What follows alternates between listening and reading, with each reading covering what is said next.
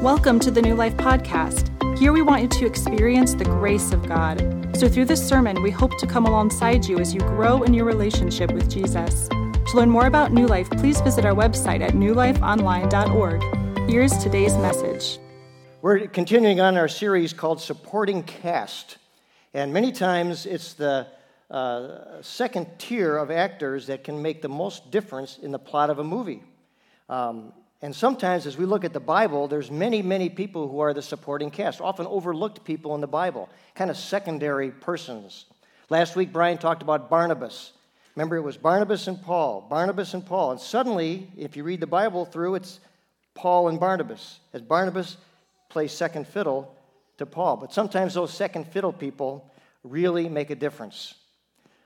Few people know the names, oftentimes, of people behind the big names. We often talk about Moses or Abraham or King David and things like that, but we want to focus during this series on some of the lesser-known people in the Bible, because success in the kingdom of God really depends upon faithful people who often we are unaware of. You know, this morning we had a chance to meet at 8:30 with the group of people who volunteer with the children. Okay, there's a group of people that are kind of unsung heroes. Behind the scenes, people don't know a whole lot. Maybe you don't even know who they are, but they're serving faithfully back there, volunteering with our children. Today, we are going to focus on a particular character in the New Testament. His name is Joseph, also known as Joseph of Arimathea. Now, the history where this comes out is I was teaching a class in the adult ed time, and right before Easter, we were talking about what events took place in the final week of Jesus' life here on earth. And we started, of course, with Palm Sunday. We finished with the crucifixion. We covered the trial before Pilate and things like that. And we got to the burial of Jesus. And it's very interesting because I don't know if I've ever heard a sermon or a lesson to talk about the burial of Jesus. We just kind of gloss over it. It's in the Apostles' Creed where he says he was died and buried.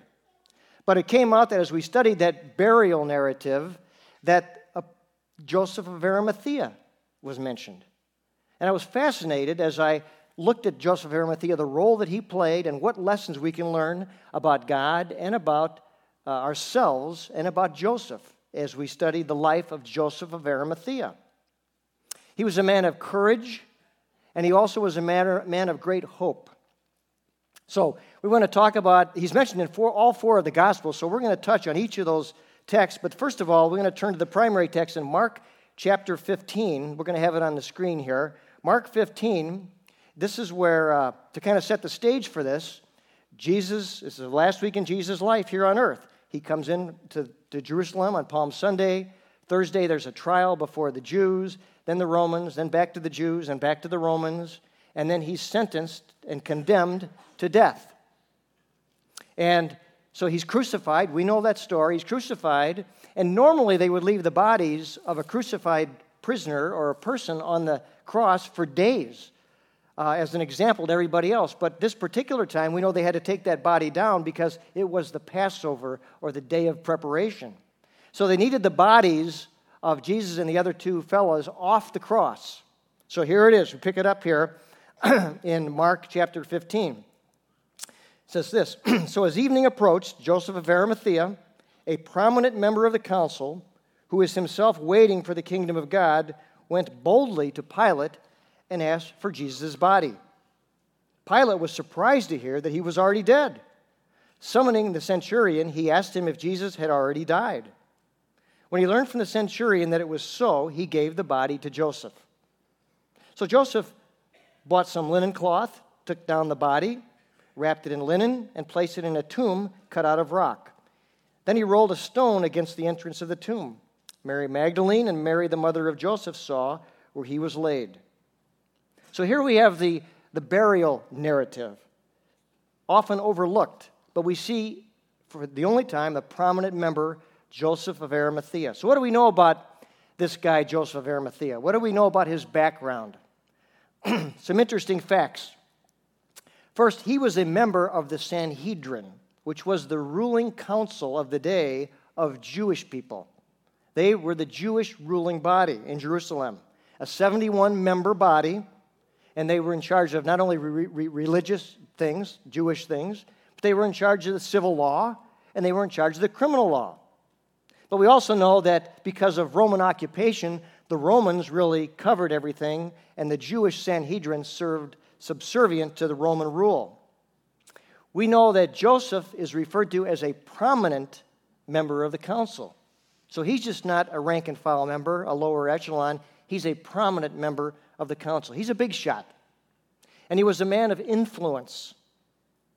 Now we also know about Joseph that earlier we find out in the Gospel of Luke that he was opposed to having Jesus crucified. So we read this in Luke chapter 23. This is the Luke narrative. It says this. Now there was a man named Joseph, a member of the council, that's the Sanhedrin, a good and upright man who had not consented to their decision and action.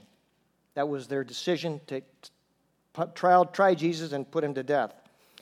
He came from a Judean town of Arimathea, and he himself was waiting for the kingdom of God. So he himself was waiting for the kingdom of God. So we see that he's a prominent member of the ruling council, the Sanhedrin, but he's also a man of influence. People listened to Joseph. He was an important guy among the Jews and the Romans, because it says he was able to approach Pilate and ask for the body. I would guess not many people could just walk up to Pilate back in the day and ask a favor. But he was such a man of influence that he had authority and the wherewithal to walk up to Pilate and ask for the body of Jesus. So much so that Pilate then summoned a centurion. You know, nobody summons a centurion. Pilate did, but this is at the bequest of Joseph. So he was a man of influence. But we also know he was a man of great wealth. You know, back in that day, grave plots were very, very expensive. Only the rich or extremely rich could afford such a tomb like he had. Most people were just buried in common graves. But Joseph was a rich man. So what do we know about his character? He pled for and got the body of Jesus to bury in his tomb. Why would he do that? Other than out of honor and respect for Jesus. Jesus had been his mentor and his teacher. And even though Jesus was dead and all hope seemed to be lost, he wanted to show respect to the body of Jesus. For we see he was already a believer. Remember, it said he was waiting for the kingdom of God. Not sure what that would mean in the day. Was he waiting for deliverance from the Roman authorities? Was he waiting for the Messiah? Did he understand Jesus to be the Messiah? It's not very clear, but it says he was waiting for the kingdom of God. In the Matthew's version, he's referred to as a disciple. Now that's very important. So here's Matthew's version of the burial. As evening approached, there came a rich man from Arimathea named Joseph, who had himself become a disciple of Jesus. Going to Pilate, he asked for Jesus' body, and Pilate ordered that it be given to him. Joseph took the body, wrapped it in a clean linen cloth, and placed it in his own new tomb that he had cut out of the rock. He rolled a big stone in front of the entrance to the tomb and went away. So we see in this passage that Joseph of Arimathea was a disciple of Jesus. Now we know the 12 disciples, but also from reading the Gospels, there are beyond the 12, there were many other followers or disciples of Jesus that went with him everywhere he went, followed him, listened to his teachings, saw his miracles. So we can surmise from this that Joseph of Arimathea had been a follower, albeit a secret follower, of Jesus for a substantial period of time. He had no doubt been there when Jesus calmed the storm, perhaps, healed a blind person. Maybe he was there when Jesus spoke on the Sermon on the Mount. Maybe he was there when Jesus talked about the day that he would rise again in 3 days. We don't know exactly, but when he was a disciple, that means he was a follower of Jesus. And surely, like the other disciples, he thought Jesus was the deliverer, the Messiah that was going to deliver them perhaps from the Romans, usher in the kingdom of God, and all of his hope and trust had been placed in Jesus. But now he's faced, after the death and burial of Jesus, that his own colleagues from the Sanhedrin had killed the man he thought to be the Messiah. And his hope for deliverance was shattered as the man that he had put his trust in, that he had put his hope for deliverance in, was now a lifeless corpse. So Joseph was a man of courage. Interesting, he publicly, when he asked for the body of Jesus, he publicly identifies with Jesus. That is huge. It had been a secret so far. He had been a secret follower of Jesus. But now he was known to all the enemies, the people who had killed Jesus. He became known as a follower of Jesus. Interesting, at this time, almost everyone had abandoned Jesus. You know, he was arrested in the garden. It says the disciples fled. We know that John perhaps stayed close by, but we know Peter, the great Peter, denied Jesus 3 times and was watching from a distance, very cowardly. We know that those 2 guys on the road to Emmaus, we had a sermon about that some time ago, the 2 guys on the road to Emmaus were walking away from Jerusalem. It says they were downcast because their hopes in Jesus had been dashed. Their Savior had been killed. So what is it about Joseph of Arimathea that rather than leave and bail like everybody else, why did he not only just stay, he went forward and publicly identified when he had everything to lose and nothing to gain? And the risk to him at this time, not only his political future with the Sanhedrin, he just identified as a follower of Jesus when they wanted to kill Jesus. We know that Paul, in the book of Acts, was on a mission to kill early followers of Jesus. So this was great risk that Joseph of Arimathea publicly identified with Jesus. His livelihood, his political future, maybe his own life was in jeopardy. So we see what he did.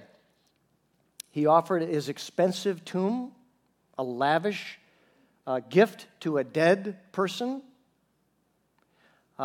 We also know he was used by God to fulfill prophecy. In Isaiah 53, it says this, talking about the Messiah, which we know to be Jesus. He was assigned a grave with the wicked and with the rich in his death.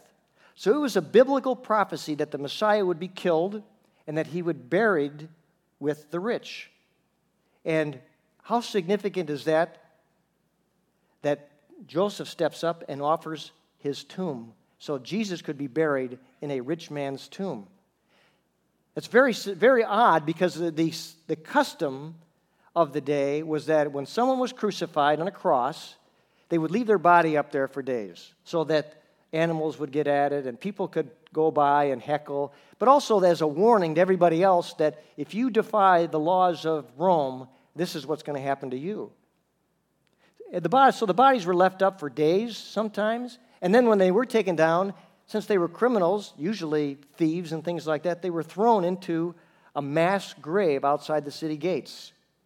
And in the Jesus case, that would have happened had not Joseph gone forward and asked for the body. Therefore, we have a tomb. We have a tomb that is empty, an identifiable tomb that is empty because no one can deny the fact that the tomb was empty and Jesus has risen from the dead. We know what that means to our faith. It's the cornerstone of our faith. Joseph of Arimathea played a role in that empty tomb. Now, we also know that Joseph was joined by Nicodemus. I like Nicodemus. He was a lawyer. So, you can pick on lawyers all you want, but Nicodemus was a lawyer. He's kind of a timid follower of Jesus, and I kind of can identify with that a little bit myself at times. But Nicodemus, now he was another member of the ruling council, the Sanhedrin. And we know in John chapter 3, Nicodemus comes to Jesus at night. He's a member of the ruling council, the Jewish people, and he comes to Jesus at night because he's timid, he's fearful. He comes under cover of darkness. He also is a secret follower of Jesus. So we got Joseph of Arimathea and Nicodemus, 2 secret followers of Jesus. So listen to John's version because John includes Nicodemus. It says this. Later, Joseph of Arimathea asked Pilate for the body of Jesus. Now, Joseph was a disciple of Jesus, but secretly, because he feared the Jewish leaders. With Pilate's permission, he came and took the body away. He was accompanied by Nicodemus, the man who had earlier visited Jesus at night. Nicodemus brought a mixture of myrrh and aloes, about 75 pounds. Taking Jesus' body, the two of them wrapped it with the spices and strips of linen. This was in accordance with the Jewish burial customs. At the place where Jesus was crucified, there was a garden, and in the garden a new tomb in which no one had ever been laid. Because it was the Jewish day of preparation, and since the tomb was nearby, they laid Jesus there. So why would Joseph and Nicodemus, why would they publicly identify with Jesus at this particular point in time? The risk to them, like I said, their livelihood, their political future, maybe their lives itself would have been jeopardized by them publicly identified with Jesus. And Jesus is dead at this time. Now, it's a little counterintuitive to publicly identify with Jesus at this time. It would have made more sense to stay secret, stay silent, and then if Jesus did rise from the dead, then come out and get on the bandwagon. But they did it when everybody else fled. They did it when it appears to be all hope is lost. Why would they do that? What's in it for them? So what can we learn about Joseph of Arimathea? What can we learn, first of all, about God from this narrative? We see that God's promises come true. Maybe not when we want them or how we want them, but his promises come true. The prophecy about the burial of Jesus in a rich man's tomb comes true because of Joseph. His resurrection and the empty tomb comes true because we know there was a specific place where that body was put, and that there was a place they could go on Easter Sunday morning, and that tomb was empty. So God has people and followers like us that he will use to accomplish what he wants to accomplish. God uses ordinary people. An ordinary person like you and I with an extraordinary God can do great things. You know, as we finished a series not too long ago where we looked at the whole Bible from beginning to end and got the themes of the Bible, there are periods of time throughout the Bible history, throughout the whole story of the Bible, that are dark times. You know, like when Joseph was in prison, things were pretty bleak. Or when God's people were carried off into exile. Here's supposed to be the promised people, the chosen people, and suddenly they're carried off into exile and things don't look too bright. A dark period. Or when the flood covered the earth. Or when they were slaves in Egypt. People probably could have said, well, it's so much for being the chosen people, now we're just slaves. But we need to remind that in each one of these things, God delivered people. God is a God of deliverance. When dark times come, God is faithful to his promises. Maybe not on our timetable, but on his timetable. We see that throughout the history of the Bible.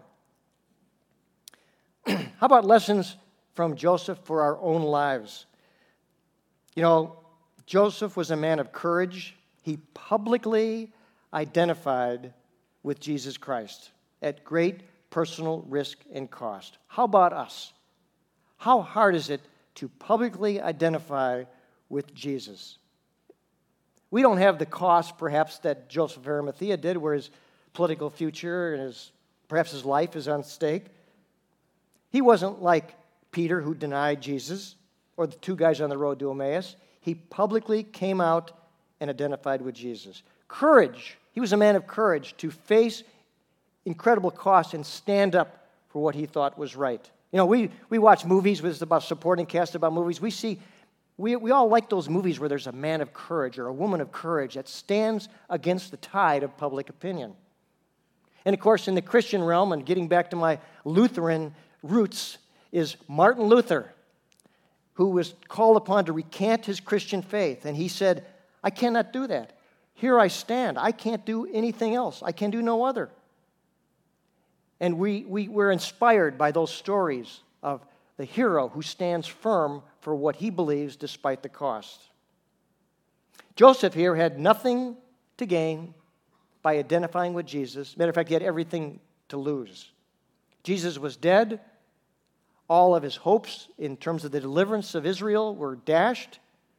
And yet, at that particular time, he stood firm and was one of the few who identified as a follower of Jesus. So courage in the face of seemingly hopeless circumstances. Let me go through 3 takeaways from their story of Joseph throughout these 4 Gospels. First of all is this: God uses ordinary people like you and me and all followers to accomplish his purposes. God could do things on just by saying the word, but he chooses to use people. So are you willing to offer yourself to submit to God and be used by him, even if it's in an obscure role?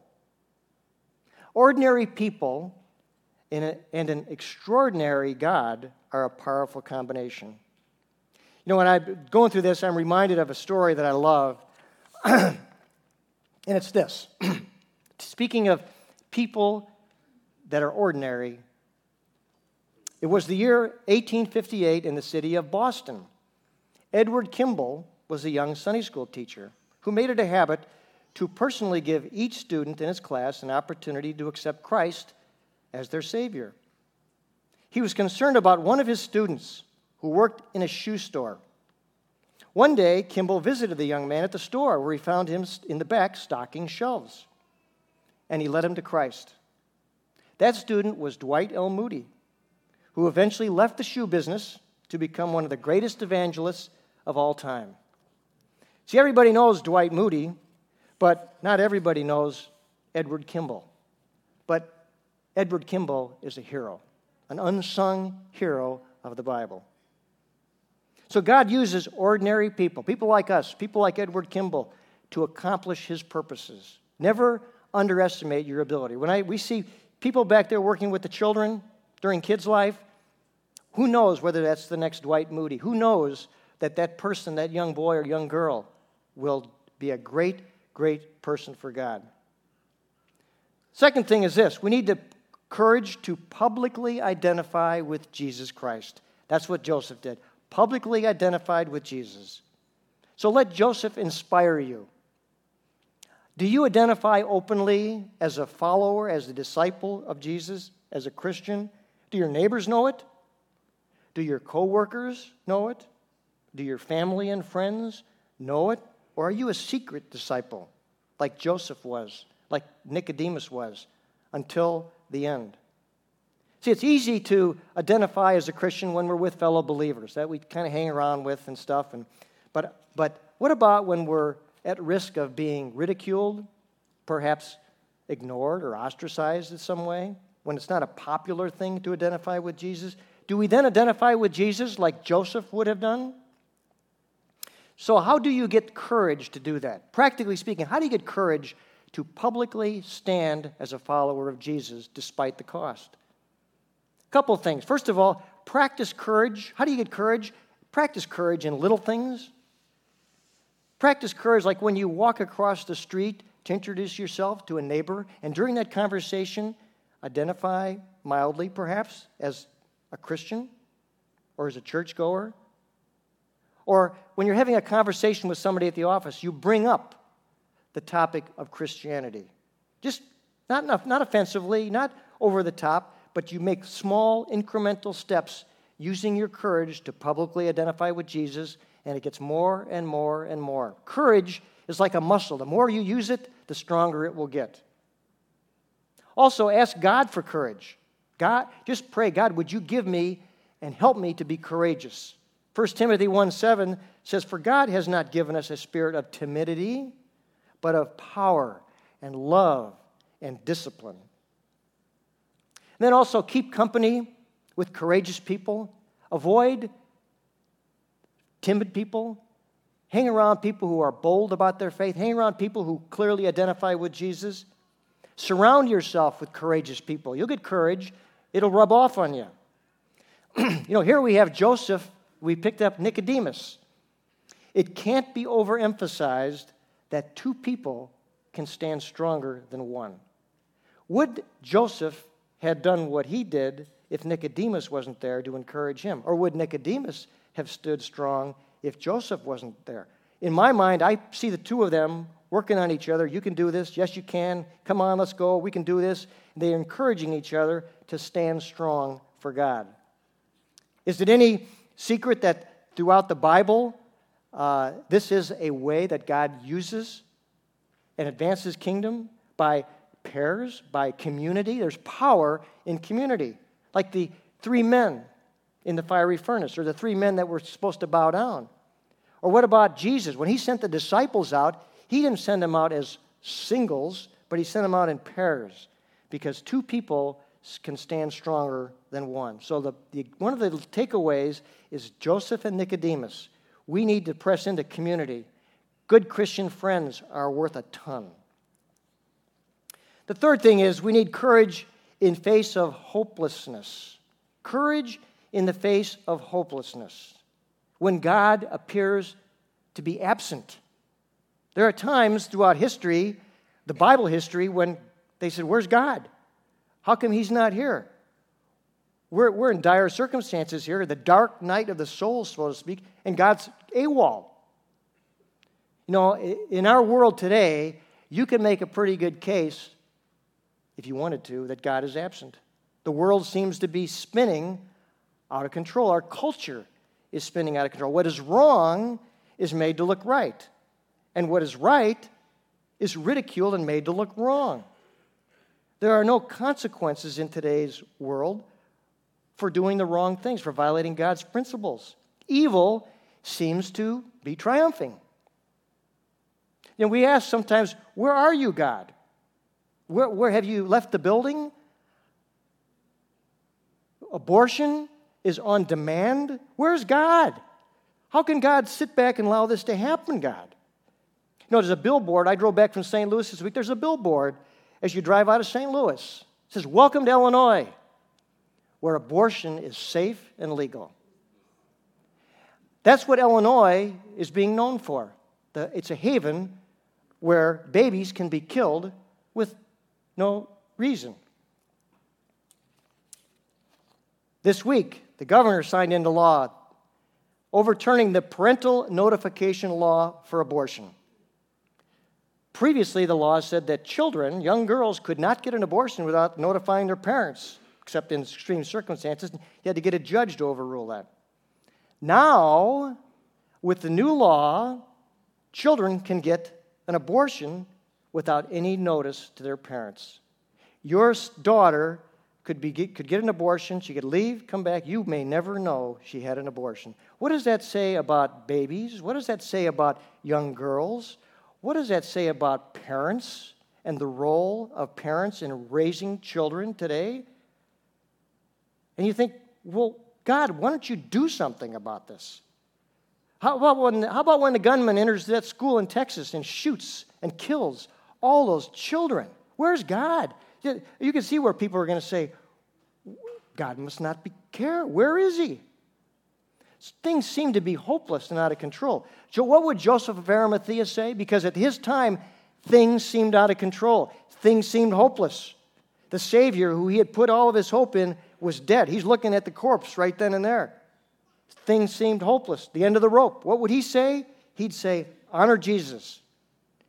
Do the right thing. Hope in the ultimate time when all things will be made right. We don't know when or how, but we need to trust God. Joseph somehow was able to conjure up hope and trust that he's not sure how or when or what the mechanics were, but he's going to cast his faith and his vote with Jesus, and God will do something here. I'm not sure what. Things appear pretty doggone dark right now, but I'm going to honor Jesus above all things. Or maybe personally, separate from culture, maybe personally in your own life, maybe you are experiencing, or maybe you have experienced a time where God seems far away. And you may rightfully say, where are you, God? What in the world is going on? A loved one dies, or you get a bad diagnosis from the doctor, or a relationship falls apart, a financial setback, or maybe something in your life right now that just stinks, and you say, God, where are you? I don't get it. I don't understand. I put my trust in you. What has happened here? How could you let this happen? Things seem hopeless. There might be a time right now. Things seem hopeless for you. What do we need to do? What does Joseph say? Hang on. Hang on. You're not sure how, but deliverance will come. Let the courage of Joseph of Arimathea and his faith and his hope in the ultimate redemption by God help you to stand firm. You know, we're going to sing a song here at the end. It's the Waymaker song. We know the words. Waymaker, miracle worker, promise keeper, light in the darkness, that Jesus is the Waymaker. He will make a way. We're not sure when or how. He will make that way. He's the miracle worker. He promises, he keeps his promise. He's that light in the darkness. When things seem dark, Jesus is that light.